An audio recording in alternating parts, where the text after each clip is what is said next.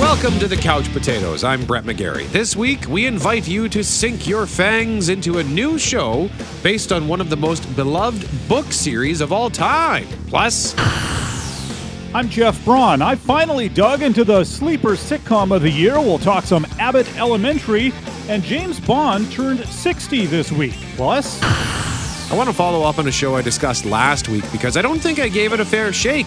After watching a couple of more episodes, I'm all in. but first, a new trailer was released this week for next month's Marvel movie, Black Panther: Wakanda Forever. Only the most broken people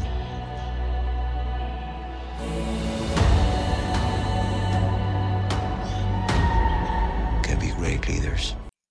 Wakanda Forever is the second Black Panther movie. The first came out in 2018. How was that only 4 years ago? It feels much longer ago than that. Of course, we first met T'Challa in 2016 in Captain America: Civil War, and that first Black Panther movie was a hit. Even by MCU standards, it was a big hit, pulling in more than $1.3 billion when all was said and done. So, of course, they made a sequel, even with some incredibly sad business they had to deal with.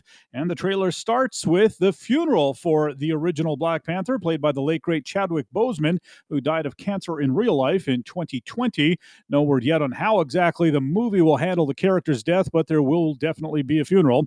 The trailer quickly changes gears to not necessarily the new Black Panther, but rather the new villain. It's Namor the Submariner, who sometimes goes by other names. His people did not call him General or King. They called him Kukul Khan, the feather serpent god. Killing him will risk eternal war. He's coming for the surface world. So Namor lives underwater, but he also has little wings on his ankles and can fly. Okay.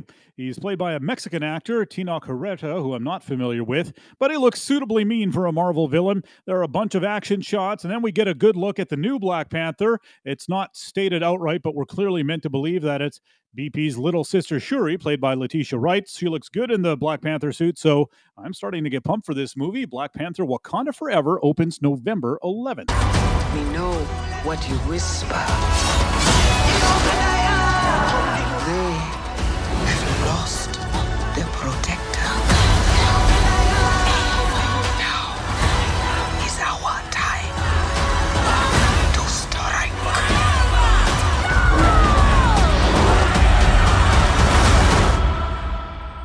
Show them who we are.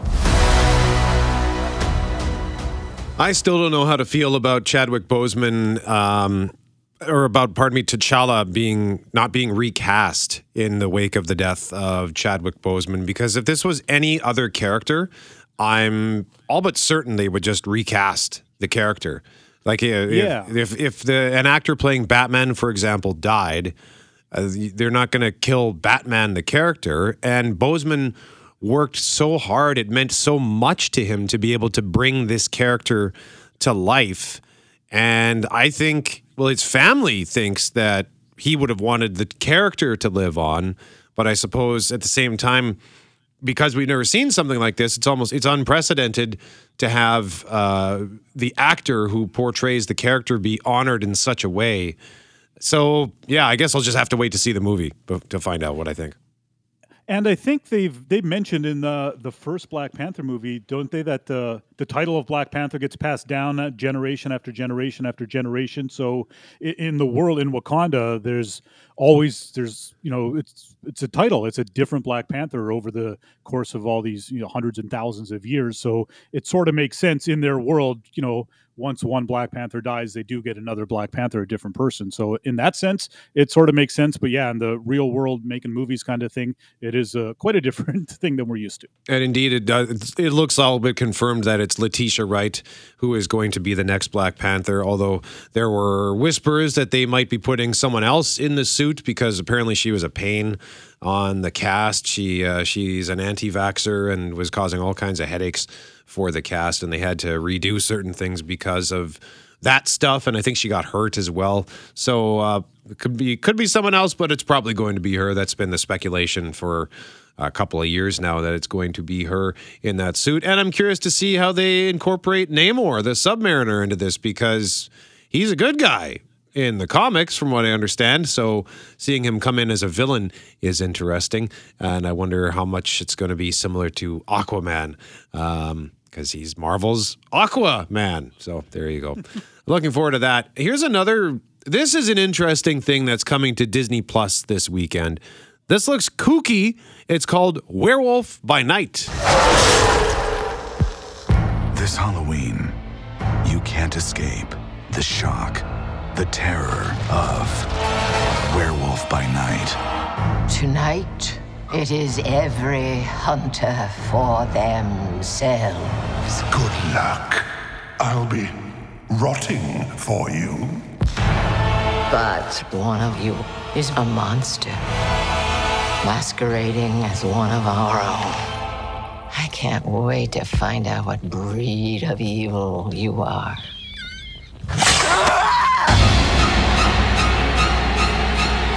All right, let me just read the description here. On a dark and somber night, a secret cabal of monster hunters emerge from the shadows and gather at the foreboding Bloodstone Temple following the death of their leader.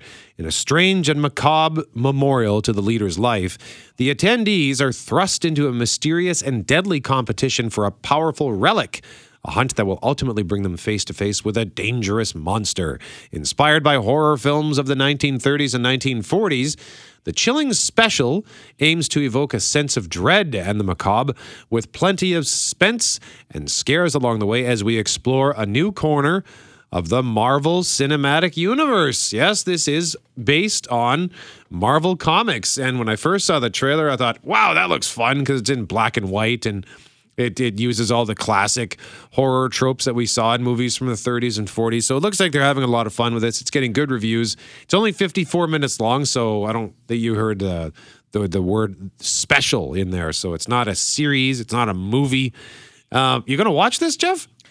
Well, usually I don't go for this sort of stuff, as we all know, but it is an MCU thing, so I'm sort of thinking that it probably won't be too terribly gory and gnarly in that respect. So I'll give it a shot. If it gets too much for me, I could just turn off the TV and go, stand outside in the sunshine like I like to do when I get scared. Okay. Oh, and one more thought on Black Panther I forgot to mention. It's entirely possible, I guess, that we could see a recast T'Challa, just like a multiverse variant or some sort. So maybe that's how maybe that was always part of their master plan, was to honor Chadwick Boseman, and then they can bring back T'Challa if they so choose somewhere down the road. A couple of quick movie mentions as well for this weekend. We wanted to point this out because there's a movie out this week with an amazing cast that's getting surprising reviews. Let's go to Amsterdam. On October 7th, find out what happened in Amsterdam. The man was killed. You're telling me it's suspicious. We need you To help us out. Don't screw this up. The friends, I'm the doctor. She's the nurse. He's the attorney. the agents, There's an organization who want to rule the world. the general, Somebody's trying to do something dark and treacherous. who brought it down. I had to hit a lady with a brick one time. What? But with you two, it'll be a cakewalk. Amsterdam, rated R. Get tickets now. So in the 1930s, three friends witness a murder, are framed for it, and uncover one of the most outrageous plots in American history. Now listen to this cast. Christian Bale, Margot Robbie, John David Washington, Anya Taylor-Joy, Chris Rock, Michael Shannon, Mike Myers, Taylor Swift, Timothy Olyphant, Zoe Saldana, Rami Malek, and Robert De Niro. And yet, 30% on Rotten Tomatoes. As summarized, Amsterdam has a bunch of big stars and a very busy plot, all of which amounts to painfully less than the sum of its dazzling parts. Jeff, were you going to go see this movie? I was talking with my girlfriend about it. I said, there's this movie out. The trailer looks great. It's called Amsterdam, and I wanted to see it, but the reviews are terrible. And she's like, oh, who cares about the reviews? We can make up our own minds. She goes, we should go see it. Unless it's, over 2 hours long and set in olden times. And I said, yeah, it's set in the 1930s and it's 2 hours and 15 minutes long. So I don't think we're going. Oh, yeah. I mean, hey, sometimes the reviews are wrong, right? I've enjoyed plenty of movies where it had a bad rating, and sometimes it's correct. Also new this weekend, Lyle Crocodile. Just wanted to point that out. That looks like a cute family film about a large talking crocodile. The poster has him sitting in a bathtub singing into the shower head. So that's fun. And up next, we are going to tell you about the sleeper sitcom of the year. That's next on the Couch Potatoes. Welcome back to the Couch Potatoes. I'm Jeff, he's Brett, and I finally got around to watching what is the best sitcom on television right now. It's called Abbott Elementary. I'm Janine Teagues. I've been teaching second grade here at Abbott Elementary for a year now. The staff here is incredible. I'm looking for Miss Coleman. Hello. I'm the sub. Oh! I thought one of my colleagues here hired a stripper for me. Okay. The main problem in the school district is, no money. You tried to flush the toilet and the water shot back up in the air. No one told you about reverse toilet. No, okay. Why is that even a thing? Just a day in the life of being a teacher here. You get used to it. And that smell in the wall? Oh, no, you're never going to get used to that. Okay. So. Abbott Elementary airs Wednesday nights on Global and ABC. It just started its second season a few weeks back. Season 1 began this past January, and over the last, several months, I kept hearing good things about it, hearing great things about it, but just never got around to seeing it. And then last month, the show picked up 2 Emmys, one for writing for creator and star Quinta Brunson, and one for supporting actress in a comedy for Cheryl Lee Ralph, who brought the house down with her song/speech on Emmy night. Both awards very richly deserved. And the show, Abbott Elementary, it's pretty straightforward. It's a single-camera, mockumentary-style sitcom set in a Philadelphia elementary school, and the characters are the staff of the school. Brunson is the lead. She's second-grade teacher Janine. She's full of energy and optimism, and this is going to be the best day ever kind of attitude, and she only sees, her good vibes shattered on a daily basis.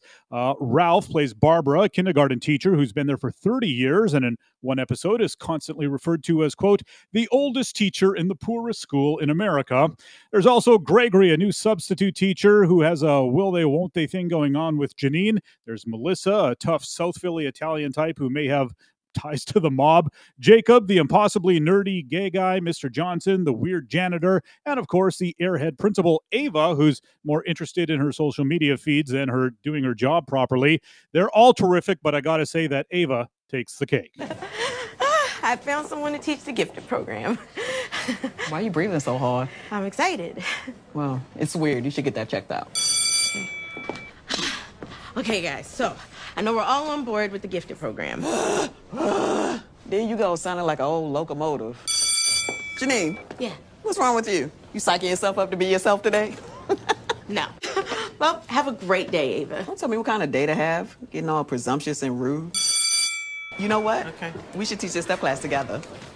Together? Like you and me? What else does together mean? Hurry up. Who knows when those kids will start arriving? They get here at 7:30.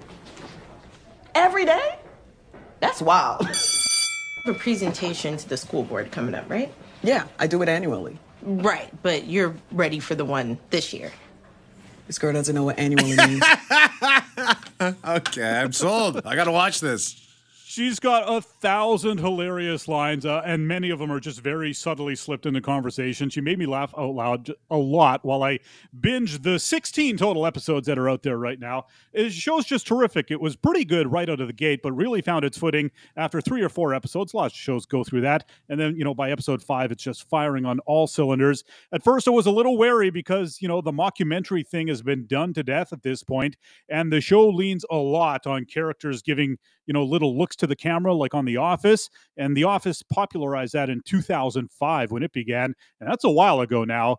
In recent years, when I've seen other shows do it, I've thought time to time, this is getting kind of old. Try something new, please. However, I got to say, it really, really works on Abbott Elementary, whether it's someone's, Jim Halpert style, can you believe what just happened? Or see what I have to put up with kind of look to camera, or the Michael Scott version of, you didn't just catch the embarrassing thing I did kind of look. It's always very funny on Abbott Elementary. So for them to be able to pump fresh life into what should be at this point a stale old joke is very impressive. The show's just lights out funny. It's really one of the best sitcoms out there right now. And I should point out that everyone can watch it. I mean, there are a lot of other funny sitcoms. I like shows like It's Always Sunny in Philadelphia, What We Do in the Shadows, Barry, Our Flag Means Death. But you can't watch those shows with kids around. So the whole family can enjoy Abbott Elementary. And it It's really funny on top of that. There's a lot of shows you can watch with your kids that are not very funny for parents to enjoy, but this one is just hilarious. Tons of laughs to be found. It's also very earnest, though, and it has some very touching moments, either from pure character stuff or just from the challenges that teachers face every day and strive to overcome. A lot of it hits you right in the heart. It clicks on all levels. I highly recommend it. Again, the first season of Abbott Elementary is available on Disney+. You can watch all 13 episodes there, and the second season is currently airing weekly on Global and ABC. And as far as new television coming your way over the next week, starting on Sunday, October 10th, we've got a television adaptation of Let the Right One In, which will air on Crave. It comes from Showtime. This is an adaptation of a Swedish novel of the same name, which was adapted into a Swedish film in 2008, and then later a North American remake called Let Me In 2010. It's about a guy named Mark and his daughter, Eleanor. Their lives changed 10 years ago when she was turned into a vampire, and she's basically frozen at age 12. She can only go out at night, and her dad does his best to feed her the blood she needs to survive. Not curious to know what they're going to do with a TV show, because I liked the movies, but the story worked in a 2-hour block. I don't know that I need 10 hours of this. NCIS Cool J is back on Global, season 14 on Sunday. That's NCIS Los Angeles, by the way. Monday, October 11th, All-American Season 5 and All-American Homecoming Season 2 on the CW. And speaking of the CW, on October 12th... I found a new excuse to play this music from Supernatural. It's The Winchesters. It's a prequel series to Supernatural. The show Supernatural was about the Winchester brothers, and this is about their parents. Apparently it's okay. And they've got a new show. This is weird. A new show called Professionals, which was picked up from a European streaming service starring Brendan Fraser and Tom Welling. I don't know, but it looks like an action thriller. Anyway, that's on October 12th. And up next, I want to tell you about a new show that started this week that is amazing. You're listening to The Couch Potatoes. I'm Brett, he's Jeff. We are The Couch Potatoes. I started watching a new show on AMC when it debuted this past Sunday, October 2nd, and I love it.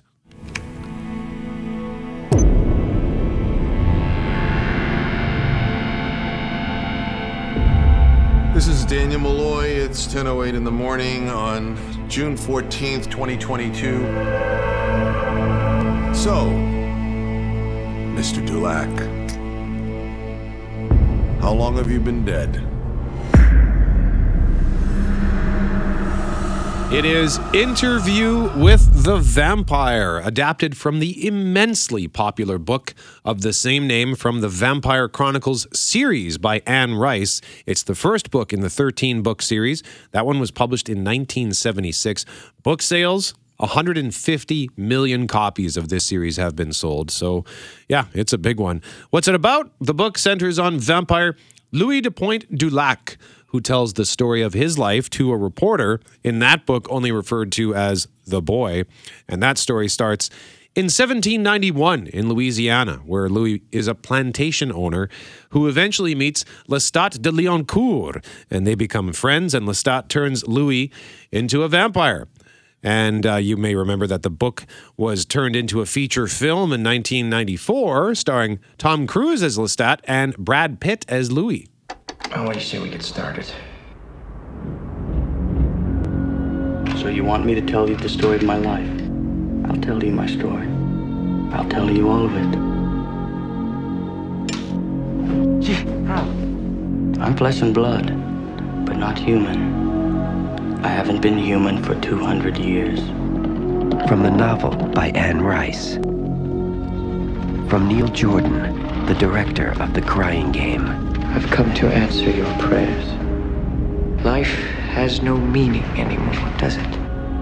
His name is Lestat. But what if I could give it back to you? Pluck out the pain and give you another life. One you could never imagine. So the movie co-starred Christian Slater as the reporter, Antonio Banderas as a character named Armand, and a young Kirsten Dunst as Claudia.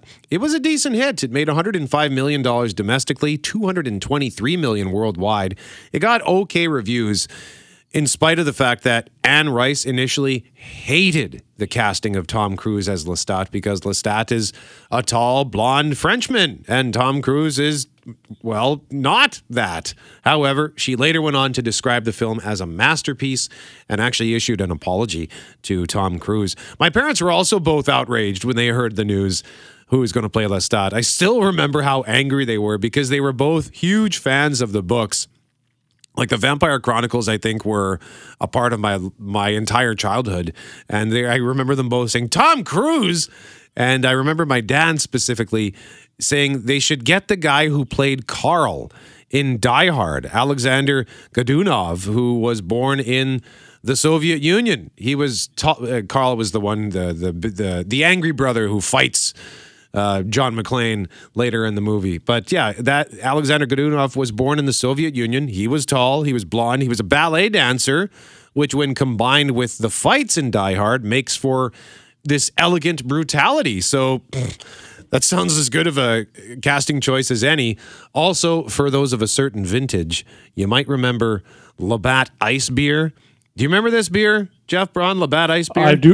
I do remember. I remember long after it was discontinued, the sign for it hung up in my local bar, and we always like, when are they going to take that sign down?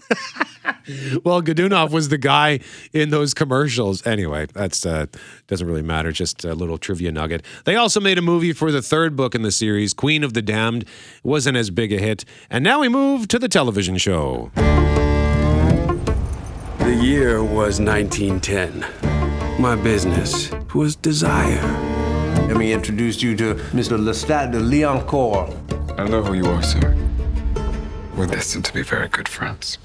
I'm assuming you only met at night. It's New Orleans. Days are for sleeping off the previous evening's damage. That's your thing, then? You like to watch? I've been watching you for some time now. I can swap this life of shame. Swap it out for a dark gift. Let the tale seduce you. Just as I was seduced. Starring in this show, we have Jacob Anderson as Louis. You might know Anderson as Grey Worm in Game of Thrones. Sam Reed as Lestat. He's been in lots of stuff, likely stuff you won't know. He's an Australian actor. And Eric Bogosian plays the reporter, Daniel Malloy. The big change here is Jacob Anderson.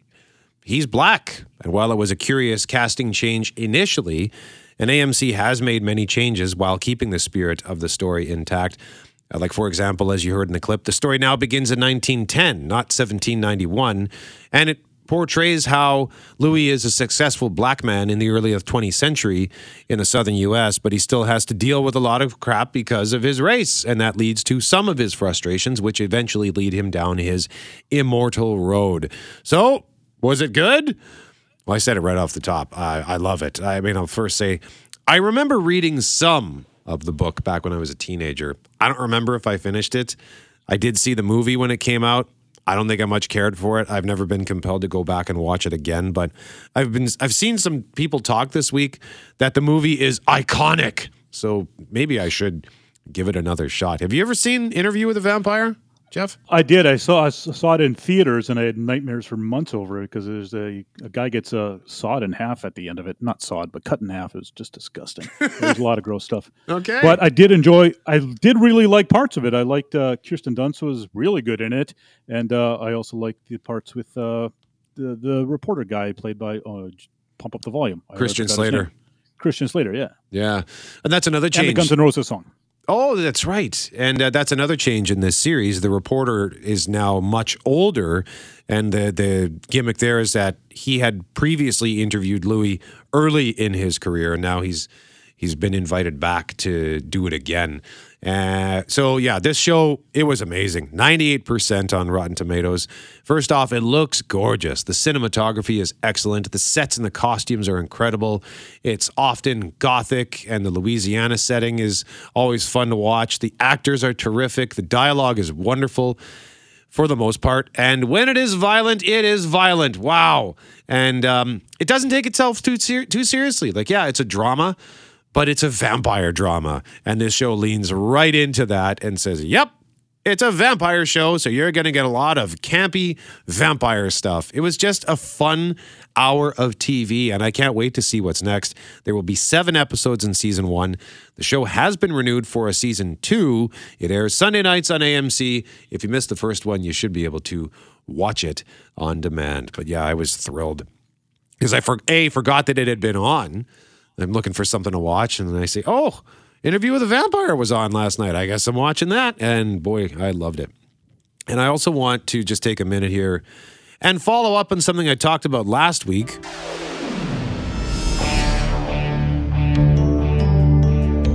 That's the Quantum Leap reboot that is airing Monday nights on NBC. So last week, I mentioned that I had watched the first episode and said I liked it, but felt like it wasn't as fun as the original series and didn't have the heart, because whereas the original just focused on the 2 primary characters, Dr. Sam Beckett and Al, who was his guide through as he leapt through time, this show has a much larger supporting cast of characters, and so we get simultaneous stories. We get the story of the physicist at the center of this, Ben, who, you know, he keeps leaping into different people, so he's got to figure out why he's there and what he has to fix before he can leap or make his next leap. But we also have this subplot back in the real world with this cast of supporting characters, and I didn't quite like that, but after watching episodes 2 and 3, I think it's actually coming together quite nicely, because I'm curious about the mystery that we have as the serialized component of the story. But the one-off stories have been great. So it's this nice mix of episodic television and serialized television.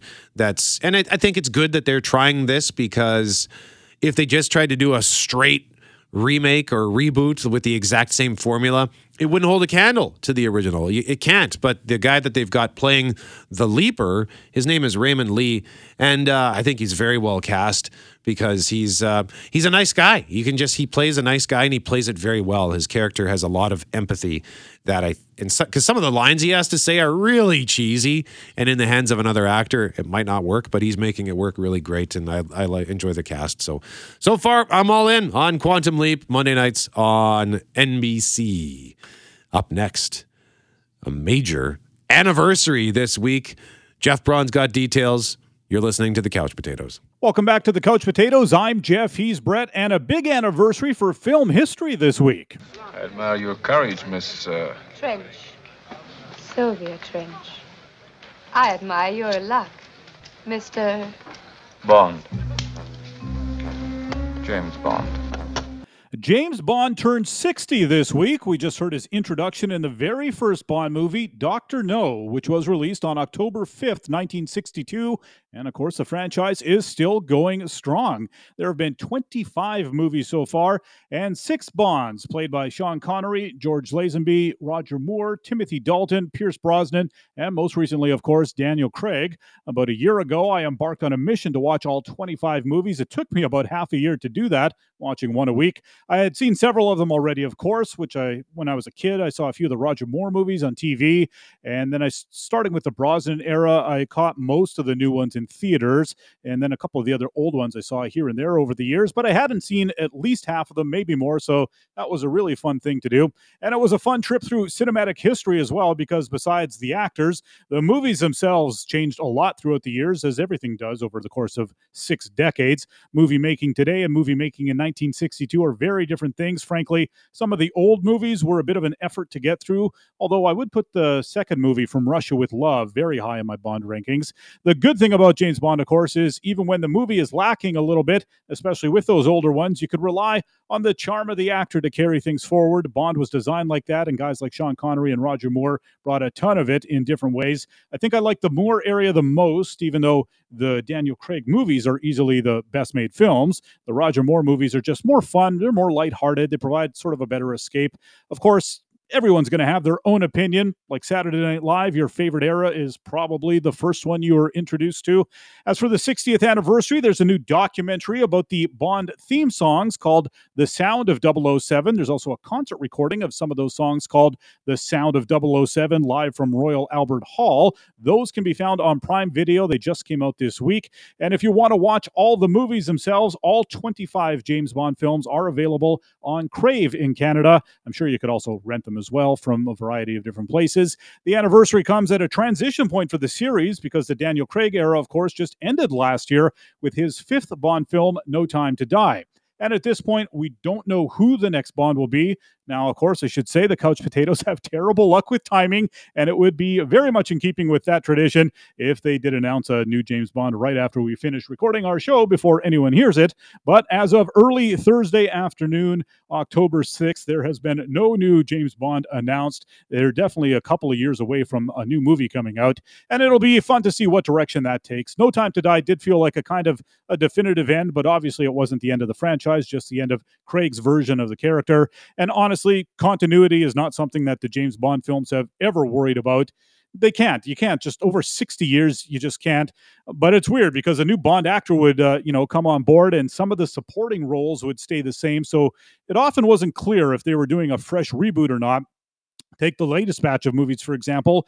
In Daniel Craig's first movie, Casino Royale, which is the best of all the Bond movies, we sort of see his origin story. We see his first kill. We see M bestowing the 00 title upon him, which sort of plays like it's the birth of Bond, except that M is played by Judi Dench, who also played M in all the Pierce Brosnan movies. So is that a continuation or not? And you can add to that the fact that those Pierce Brosnan films had Desmond Llewellyn playing Q, and he had played Q since the Sean Connery era. So you can draw a bit of a crooked line through the decades. It's kind of chaotic, and I think I kind of like it because other franchises like Star Wars or Marvel or whatever spend so much time and energy trying to keep their continuity and making sure that all the timelines make sense. And then the James Bond movies come along and just shrug and say, yeah, whatever. Let's just watch all the pretty people and let's just watch all the stuff that blows up and the cars drive fast and we'll have some fun. So 60 years down, you wonder if they'll get another 60 out of it, but I can't wait to see what and who they come up with next. So I'm looking at, I just Googled who will be the next James Bond. There's one headline here from Collider who says that James Bond producer reveals the next 007 will be a 30-something actor. And Variety has, and that's a headline from within the last day. Variety has one within the last day as well. Who should be the next James Bond? 34 picks for the new 007. And they go through all of the 30-something-ish actors out there from a variety of ethnicities, like Henry Golding, whom you might remember from Crazy Rich Asians. He's a tall, handsome dude. Richard Madden, who played, of course, Robb Stark, the King in the North. He's great. My money is on that guy because they don't like to. They usually don't pick somebody super famous. Like people are saying, "Oh, why don't they get Matt Damon or Ben Affleck or Leonardo DiCaprio or somebody?" I was like, no, they pick somebody. Pierce Brosnan, I think, must have been, at the time, the most famous of any of the actors they picked at the time that they were picked. You know what I mean? Bond makes somebody famous. You don't pick somebody famous to make Bond. Yeah, that's true. And like Henry Cavill, for example, there are a lot of people have been suggesting he should do it because he's done some spy movies. He was in The Man from U.N.C.L.E. He was in Mission Impossible Fallout, and then he's played Sherlock Holmes in the Enola Holmes films. But as you pointed out, he's already a super famous actor. He's almost 40 years old, so I don't think it would be him. So some interesting suggestions here. Andrew Garfield, I see on this list. Tom Hardy, potentially. A bunch of actors I've never even heard of. Jamie Dornan would be interesting, and that would be... Oh, yeah. Hopefully he's not still shaking off his involvement in the 50 Shades of Grey movies because he's a terrific actor as well. So, I don't know, but it's interesting that they're going to go with a 30-something and go a bit younger. And I am curious to find out who it is. And let's hope that the announcement is not made as soon as we publish this podcast as we record it on Thursday afternoon.